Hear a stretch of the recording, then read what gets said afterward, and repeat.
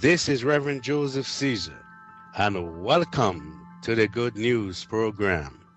I am truly blessed and honored to be called by God to be His servant to spread the good news of salvation to you all.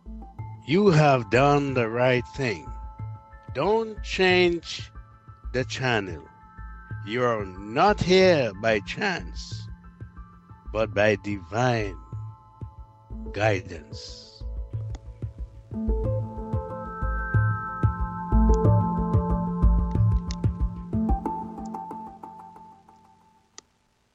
And blessings. Thank you again. This is Reverend Caesar bringing you the Christmas message.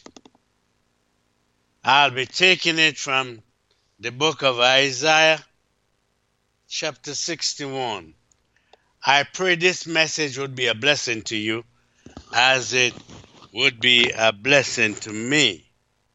This is what the Bible talk about, the year of the Lord's favor. Yes, the year of the Lord's favor. In Isaiah chapter 61, it says, out of the mouth of the Messiah. What the Messiah will do. The empowerment of the Messiah's ministry. This is good news. This is good news today. Good news collaborating with good news. Good news. The Spirit of the Lord God is upon me. Here, Isaiah prophetically speaks for the Messiah, and the Messiah announces that he is blessed and empowered by the Spirit of the Lord God. The Spirit of the Lord God is upon me. In Luke chapter 4, verse 16 to 22, Jesus spoke in the synagogue of Nazareth, his hometown. He opened up the scroll to Isaiah chapter 61, and he read, or he perhaps an assigned reading, perhaps chosen by him, and read from the beginning of the chapter through the first line of verse 2. When he sat down, he simply said, today, this scripture is fulfilled in your hearing. Jesus is the person described in Isaiah chapter 61, verse 1 to 3. And he is the one, the Spirit of the living God is upon me. He is the one the Spirit of the Lord is upon. Yeah. If Jesus, the Son of God, and God the Son, perfect in both his deity and humanity, needed the Spirit of the Lord God, how much more do we? How much? If they need that, how much more do we? Because the Lord has anointed me. This identifies the speaker as the Messiah, because Messiah means anointed one. Passages such as 1 Samuel chapter 2 verse 10 refer to the Messiah as his anointed. The word anoint means to rub or sprinkle on, apply an unguent ointment or oily liquid to the person in the Old Testament were often literally anointed with oil. For example, priests were anointed with their special service to the Lord. In Exodus chapter 28, verse 41, literal oil would be applied, but as a sign of the Holy Spirit upon their lives and service. The oil on the head was only the outward representation of the real Spirit working on inside of them. As Christians under the new covenant, we also have an anointing. But you have an anointing from the Holy One. In 1 John 2:20, in the New Testament sense, anointing has the idea of being filled with and blessed by the Holy Spirit. This is something that is the common property of all Christians, but something we can and should become more submitted and responsive to. Well, let's go to the ministry of the Messiah. The ministry of the Messiah was to preach good tidings to the poor. He has sent me to heal the brokenhearted, to proclaim liberty to the captives, and the opening of the prison to those who are bound, to proclaim the acceptable year of the Lord, and the day of vengeance of our God, to comfort all who mourn, to console who mourn in Zion, to give them beauty for ashes, the oil of joy for mourning, the garment of praise for the spirit of heaviness. Yes, that they may be called trees of righteousness, the planting of the Lord, that he may be glorified, to preach good tidings to the poor. The Messiah announces that he is here to heal the damage that sin brings. Sin has done great damage to. So there needs to be a great work of redemption on them. He has sent me because sin impoverishes. He will preach good tidings to the poor. Because sin breaks hearts, he will heal brokenhearted.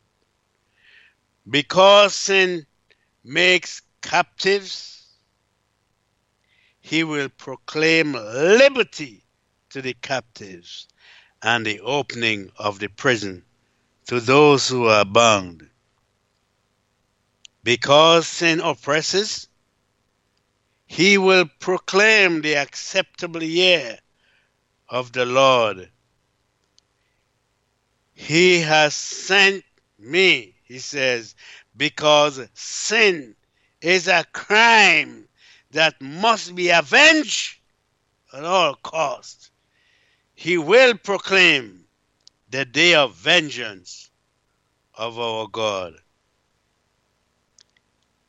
Significantly, Jesus stopped reading before his sentence.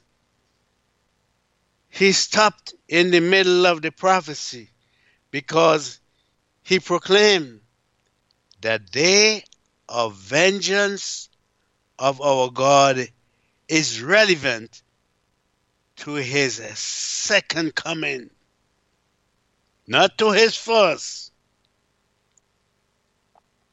Not to his first, he said. The comma in year of the Lord and the day of vengeance had stood for almost 2,000 years. This shows us something of the nature of biblical prophecy. It may shift gears, who knows, and time frames quickly and without warning. We can compare a whole year of grace to a single day of vengeance. Oh yeah. He has sent me because sin brings grief. He will comfort all who mourn. The extent of the comfort and restoration is beautifully described. Instead of the ashes of mourning, he gives his people beauty.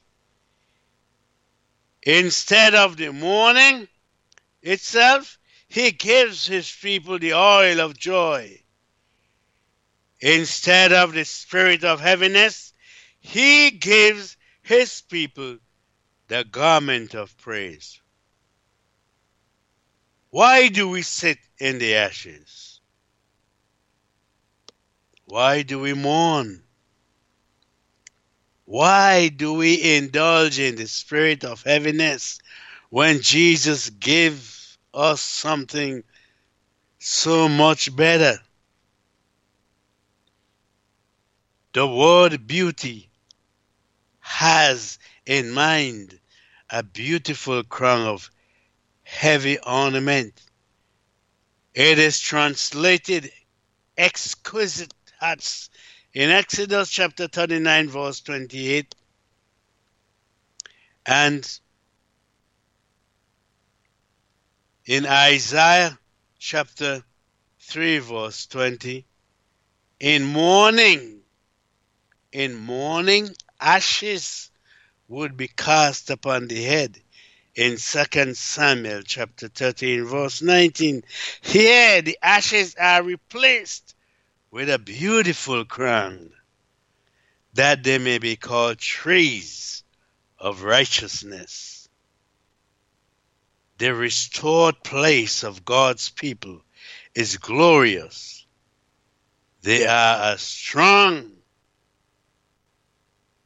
beautiful, and useful as trees, and trees of righteousness. At that, most wonderfully, when people look at the trees, they see they are the planting of the Lord. So let's ask this. What God's people will do? God's people will rebuild what is ruined, and they shall rebuild the old ruins. They shall raise up the former desolations, and they shall repair the ruined cities, the desolations of many generations. They shall rebuild the old ruins. God loves to restore ruins. He wants to use his people to restore and rebuild things that are broken down and ruined under the empowerment of the Spirit and the ministry of the Messiah. God's people will be rebuilders. After sin will take you and toss you, twist and turn you and batter you and make you over, God, power, the Messiah will rebuild you, and you will become rebuilders of other men. The desolations of many generations, even if the rubble has stood for many generations, God can still use you. He can still use his people to rebuild. A beautiful example, partial fulfillment of this Nehemiah, who took the decades old rubble of Jerusalem's walls and rebuilt the walls. And listen this, hear this. God's people will be set apart to serve the Lord. Yes, after he rebuilt you. Strangers shall stand and feed your flocks, and the sons of the foreigner shall be your plowmen and your vine dressers. But you shall be named the priests of the Lord. They shall call you the servants of our God. You shall eat the riches of the Gentiles, and in their glory you shall boast. In their glory you shall boast. In all what they have, it is set up for us, and we shall boast in their glory. And then you shall be named the priest of the Lord. Men shall call you the servants of our God. God's people, under the anointing of the Spirit and the ministry of the Messiah, have a holy occupation. Yes, we do. They are priests of the Lord and servants of our God. God provides others to take care of the flocks and to be your plowmen and your vine dressers.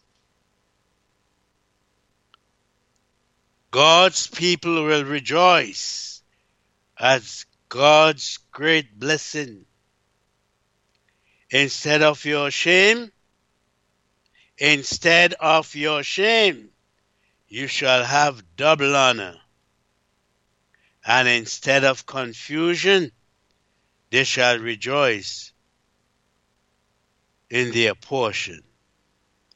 Therefore, in their land they shall possess double.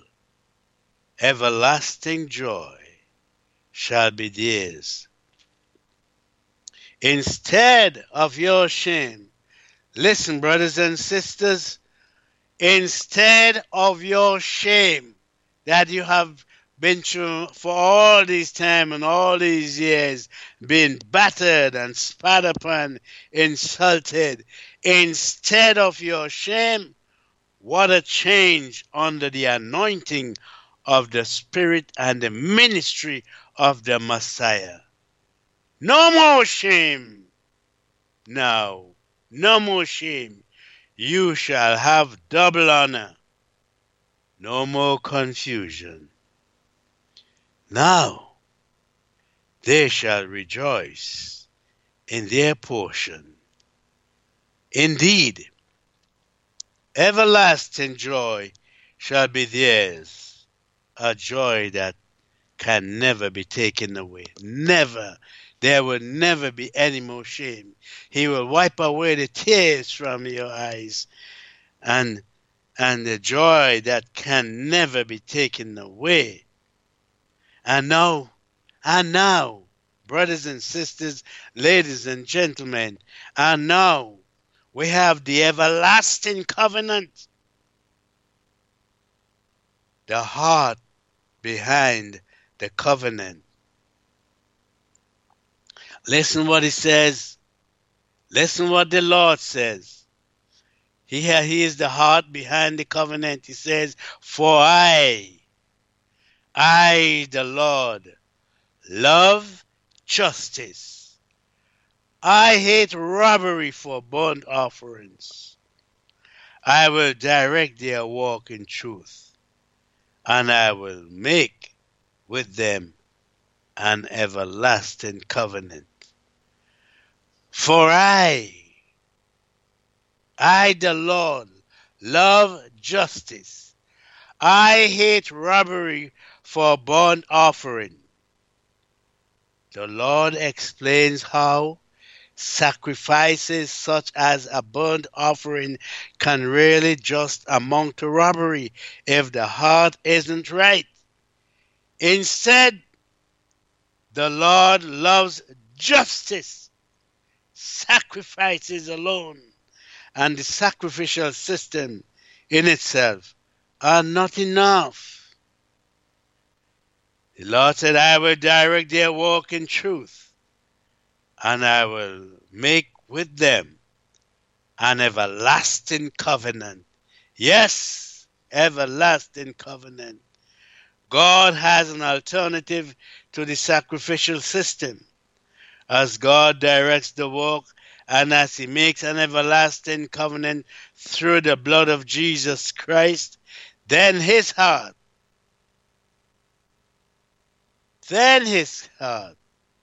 will be fulfilled among the people. The covenant brings prominent blessings. Their descendants shall be known among the Gentiles, and their offspring among the people. All who see them shall acknowledge them, that they are the posterity whom the Lord has blessed. They are posterity whom the Lord has blessed. This everlasting covenant brings blessing, and blessing so prominent that the blessing shall be known among the Gentiles through the blood of the Lord Jesus Christ. In fact, all who see them shall acknowledge them. When the Lord has blessed, the writer to the Hebrews pronounces a blessing regarding this everlasting covenant. Now, may the God of peace, who brought up our Lord Jesus from the dead, that great shepherd of the sheep, through the blood of the everlasting covenant, make you complete in every good work to do his will, working in you what is well pleasing in his sight, through Jesus Christ, to whom be glory forever and ever. Amen. The covenant brings salvation and righteousness. I will greatly rejoice in the Lord. My soul shall be joyful in my God, for he has clothed me with the garment of salvation. He has covered me with the robe of righteousness, as a bridegroom decks himself with ornaments, and as a bride adorns herself with her jewels. For as the earth brings forth its bud, as the garden causes the things that are sown in it to spring forth, so the Lord God will cause righteousness and praise to spring forth before all the nations. The Lord said, I will greatly rejoice in the Lord. The blessed one's joy isn't in the blessing itself, but in the Lord. We must have been reading Philippians 4:4, where Paul writes, rejoice in the Lord always. Again I will say rejoice.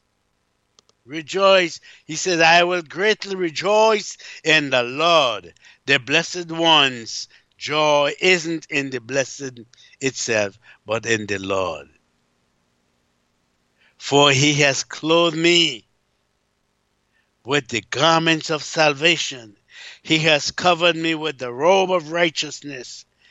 The granting of salvation and righteousness to God's people is represented by the picture of clothing them.